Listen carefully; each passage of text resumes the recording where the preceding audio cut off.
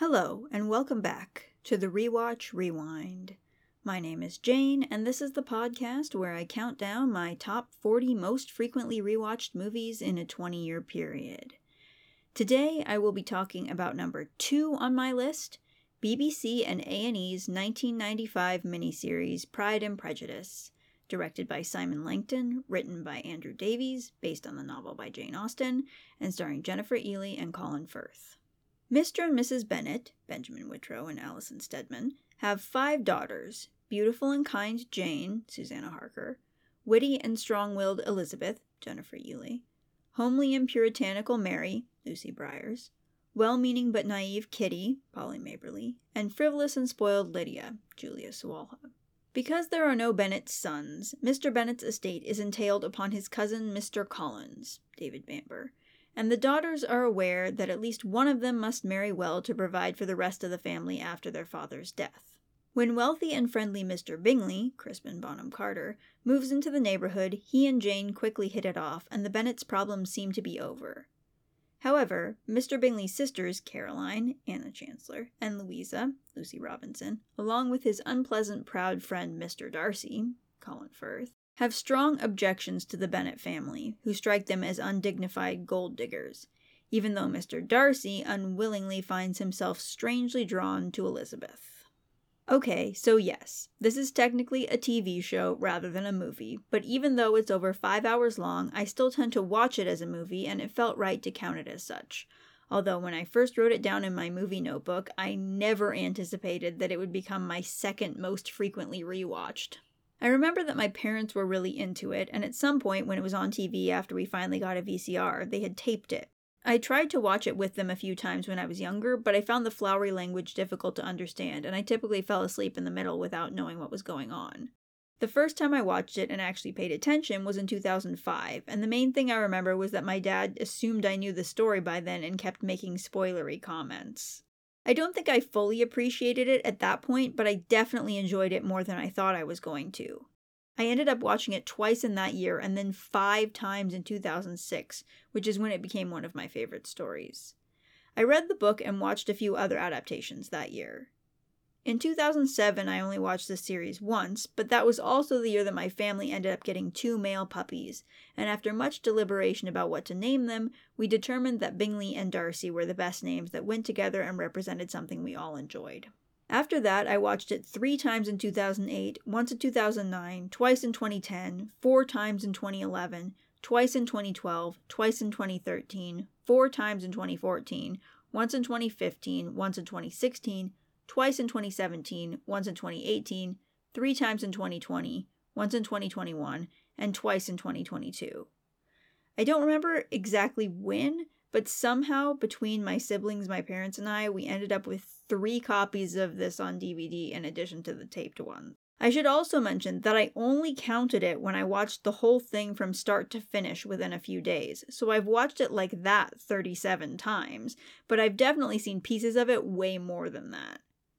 I keep waiting to get tired of watching it, but every time I put it on, it remains delightfully enjoyable. I know that Pride and Prejudice by Jane Austen is one of the most beloved stories in the English-speaking world, and probably beyond, although the number of people confused by my dog's names taught me that not everyone is particularly familiar with it. And that it has been adapted and retold dozens of times, and that fans of the story have very strong opinions about which is the best adaptation. The loudest debate is between this version and the 2005 film directed by Joe Wright and starring Keira Knightley and Matthew Macfadyen. The first time I watched that version was in 2006, in the midst of my mania for the 1995 version, and I thought it was terrible. I knew it had to be shorter for the feature film format, but they cut out so many of my favorite parts. It wasn't until I rewatched the 2005 version in 2016 that I understood that the people who prefer that version love this story for very different reasons from me. If you're mostly invested in the Elizabeth Darcy romance, that's the version for you. It's all about the tension and chemistry between those 2 characters, and everyone else is kind of stuck in as an afterthought. But even though the Bennet daughters need to get married is central to the plot, I had never considered the main appeal of the story to be its romance. To 2023 me and you, the listener, who know that I'm a romantic, that isn't very surprising, but at the time it kind of blew my mind to learn that so many fans of the story are there for that slow burn. Even in 2012 to 2013, when the Lizzie Bennet Diaries was coming out, I figured the reason people were so obsessed with Darcy was because not seeing him until episode 60 added to his mystique. At the end of that show, I was way more concerned about Lydia's story than Lizzie's, and while I enjoyed seeing Lizzie and Darcy finally get together, it was more of a yay, things are happy now relief than squeeing over the adorable romance. Anyway, while I used to be one of those obnoxiously pretentious fans who maintained that the 1995 adaptation was way better than the 2005 one, now I'm more of the opinion that they're both good, just different, and just because I prefer one over the other doesn't actually make it better. So if you're listening to this and are a huge fan of the 2005 version or any other adaptation, know that I'm not trying to tell you you're wrong. Ultimately, Pride and Prejudice is a great story with many layers, and I think it's awesome that there have been so many different versions that emphasize different aspects. Despite the fact that this version is quite long, although not nearly as long as the Lizzie Bennet Diaries, I personally love the pacing. The events of the story take place over about a year, and these 6 55-minute episodes take their time bringing us through that year with the characters. Watching it now, I don't understand how I ever fell asleep with it on as a child, because I am thoroughly engaged the whole way through. Sometimes I intend to only watch an episode or two at a time, but I end up sitting through the whole thing because I cannot tear myself away. These characters are just so fascinating, and the cast brings them to life so convincingly. In general, I try to separate actors from characters, but I will always associate this cast with this show. Part of that is because of how many times I've watched this, and another part is because most of these actors haven't been in very many American films, with the major exception, of course, of Colin Firth, whose Hollywood career skyrocketed after the success of this series, so I haven't seen them in many other things. But the main reason is because they all embody their characters so perfectly in this series that it's hard to see them as actors. Every cast member fully committed to their character in a way that somehow makes them feel simultaneously larger than life and grounded in reality. Alison Steadman's Mrs. Bennet in particular is over the top and ridiculous, but manages to just barely remain believable. While the 5 Bennet sisters on the surface can be summarized by archetypes, they're much deeper than they first appear, and I love the ways that both the writing and the performances gradually bring that out. Crispin Bonham Carter perfectly embodies the puppy dog friendliness and gullibility of Bingley, and Colin Firth nails Darcy's transformation after Elizabeth calls him out. Benjamin Whitrow makes Mr. Bennet so likable that it took me a while to understand that part of the family's plight is his fault.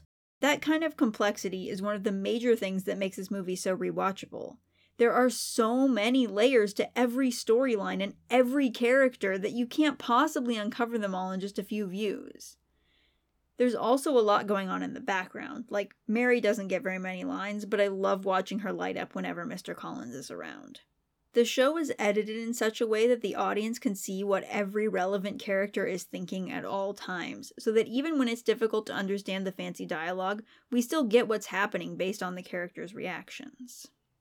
This adaptation receives a lot of praise for its faithfulness to the novel, but while it does follow the book quite closely, I don't think it gets enough credit for the changes and additions it made that were still in the spirit of the original story.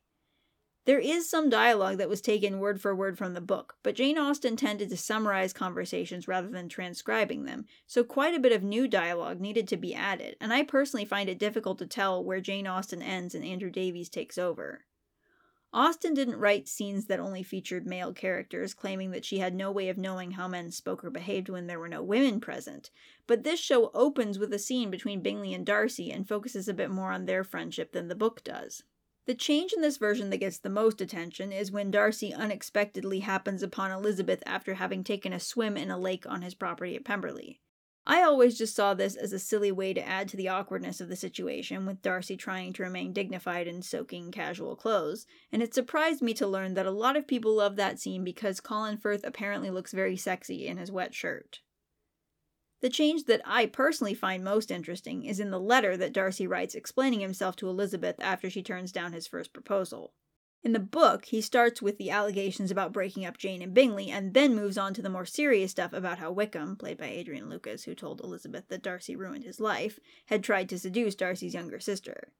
In this version, the letter starts with the Wickham stuff and ends with the Bingley stuff, because we're initially watching Darcy and flashbacks of his memories, and then halfway through revealing the letter to the audience, we see Darcy give it to Elizabeth, and then we see her reactions to reading his thoughts about her sister and the rest of her family, along with flashbacks of her memories. Darcy is rather arrogant when he talks about separating Bingley from Jane, so I feel like it makes a little more sense for him to start with that when he's upset by Elizabeth's rejection and then move on to the darker Wickham drama. But I really like the way this version shows their reactions to the part of the letter that's most painful to each of them. And before he writes the letter, we see Darcy dwelling on Elizabeth's words, and he reacts to what she said about Wickham by saying aloud to himself, "At least in that I may defend myself," implying that the Wickham story is what prompted him to write the letter in the first place, explaining why he starts with that this time. So it's true to the original without being constrained by the original, and I think that's what makes it work so well as an adaptation. As I said before, many people think of Pride and Prejudice as primarily a romantic story, and they're not wrong, but there's so much more to it than that. There's a lot of focus on familial relationships, especially between the two eldest daughters, Jane and Elizabeth, which I've always appreciated for its similarities to my relationship with my sister. It's also worth noting that in this society, women in the Bennet station could not get a job, so they basically had two options: marry well or depend on a male relative. Marriage was essentially a business arrangement, not necessarily a romantic one. In the first episode, Jane and Elizabeth have a conversation about their situation in which Elizabeth says that because Jane is the prettiest and sweetest of the sisters, she will need to be the one to marry very well, and Jane responds with, "But Lizzie, I should so much like to marry for love." And then she makes this amazing face like she can hardly believe how unreasonable she's being. Elizabeth assures her, "And so you shall, I'm sure. Only take care you fall in love with a man of good fortune." But when Jane asks Elizabeth how she feels about marriage, she asserts, "I am determined that nothing but the very deepest love will induce me into matrimony. So I shall end an old maid and teach your 10 children to embroider cushions and play their instruments very ill." And they laugh. But Elizabeth is completely serious, at least about the first part, as she demonstrates when she turns down 2 very lucrative marriage proposals that most sensible women in her position would have eagerly accepted. Both men, Mr. Collins and Mr. Darcy, think they are doing her a great favor in offering their hand and are shocked by her refusal. Mr. Collins is a bit of a doofus, but he is also going to inherit her father's house, and it would therefore be the honorable thing for him to marry one of the Bennet daughters so they could at least continue to live there after Mr. Bennet's death. But Elizabeth knew he would make her miserable and was unwilling to put up with him merely for security. One could say she slapped him out of normativity in the face, and we love to see it. But interestingly, when Mr. Collins does get married, it's to the very arrow-coated Charlotte Lucas, played by Lucy Scott. Her good friend Elizabeth is utterly shocked that anyone, let alone someone she cares about, would agree to marry Mr. Collins. But Charlotte literally tells Lizzie, "I'm not romantic, you know. I never was." A romantic queen. And when Elizabeth vents to Jane about this, Jane has the great line, "You do not make allowances for differences of situation and temper." Jane is the ally we all need. Later, when Elizabeth visits the Collinses, Charlotte makes it clear that she kind of just does her own thing and barely sees her husband, and Elizabeth feels bad for her friend, but honestly, Charlotte's life doesn't sound so bad to me. She has security, and her husband mostly leaves her alone.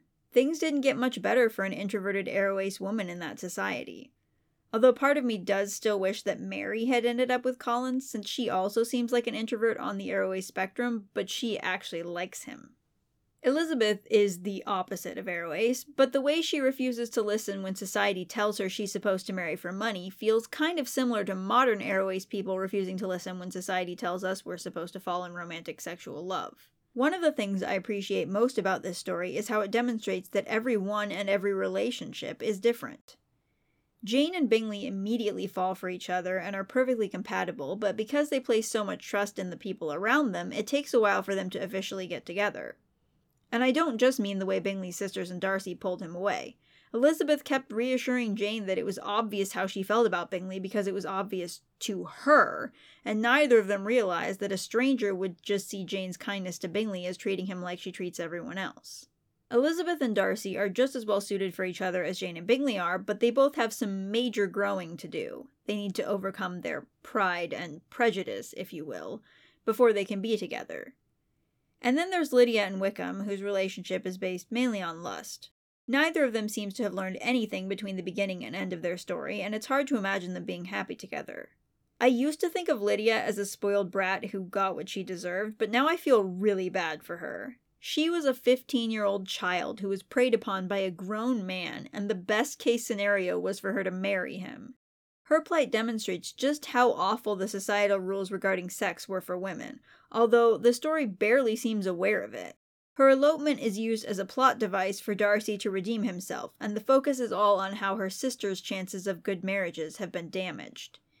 It's kind of odd that so many social norms are condemned in this story, and yet Lydia is portrayed as deserving of lifelong punishment for daring to break one rule. Jane Austen was progressive, but not that progressive. So that's the one part of this that bothers me.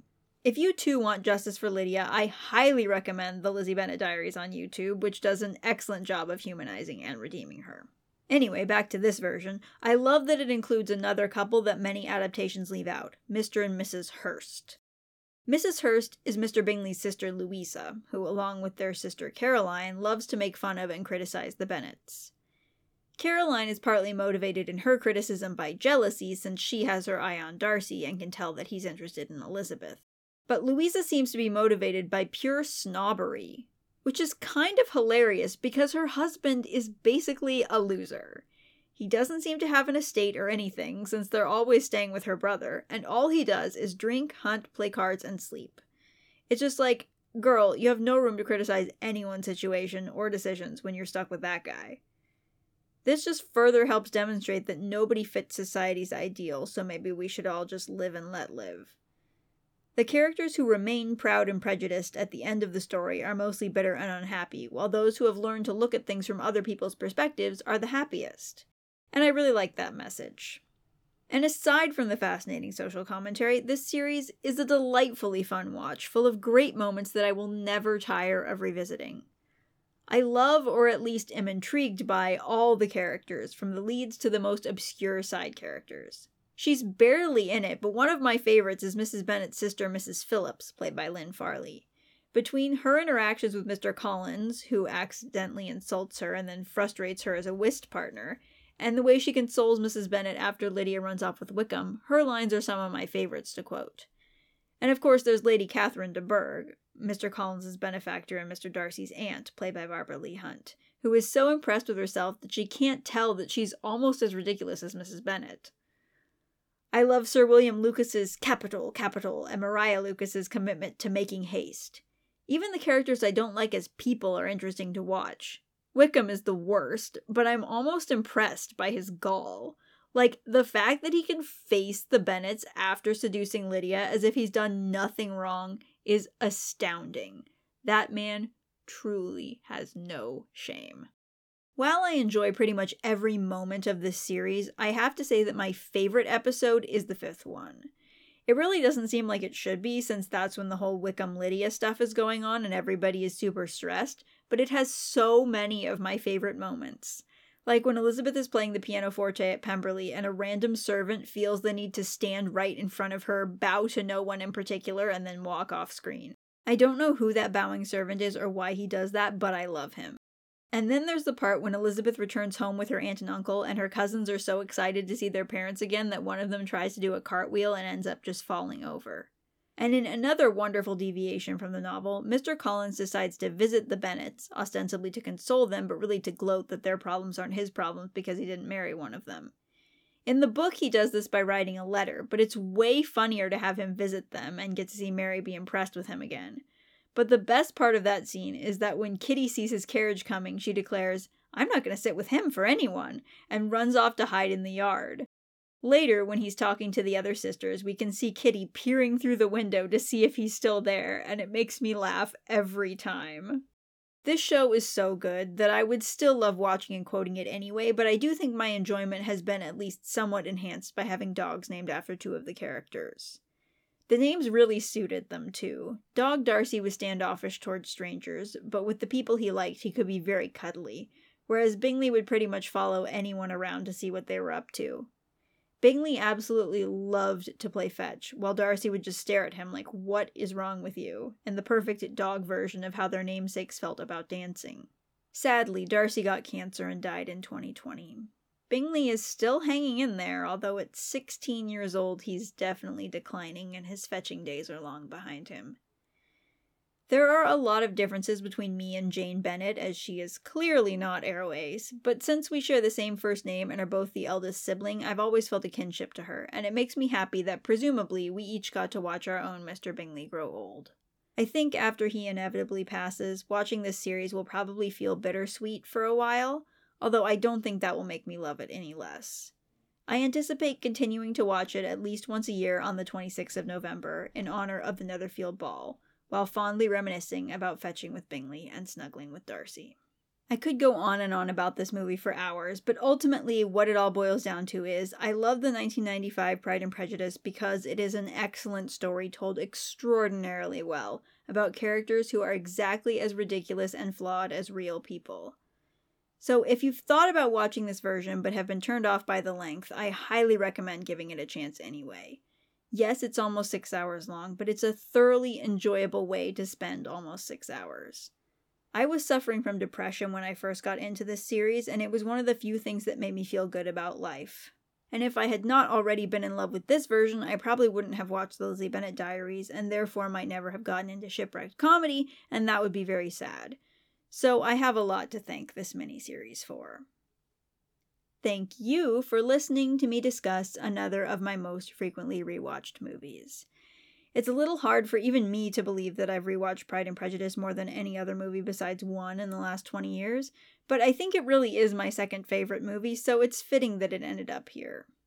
Now I only have one movie left, and it's number one by a lot, with 51 views compared to PMP's 37. So stay tuned for what is clearly my favorite film. And now, for the last time, as always, I will leave you with a quote from that next movie. My, she was yar.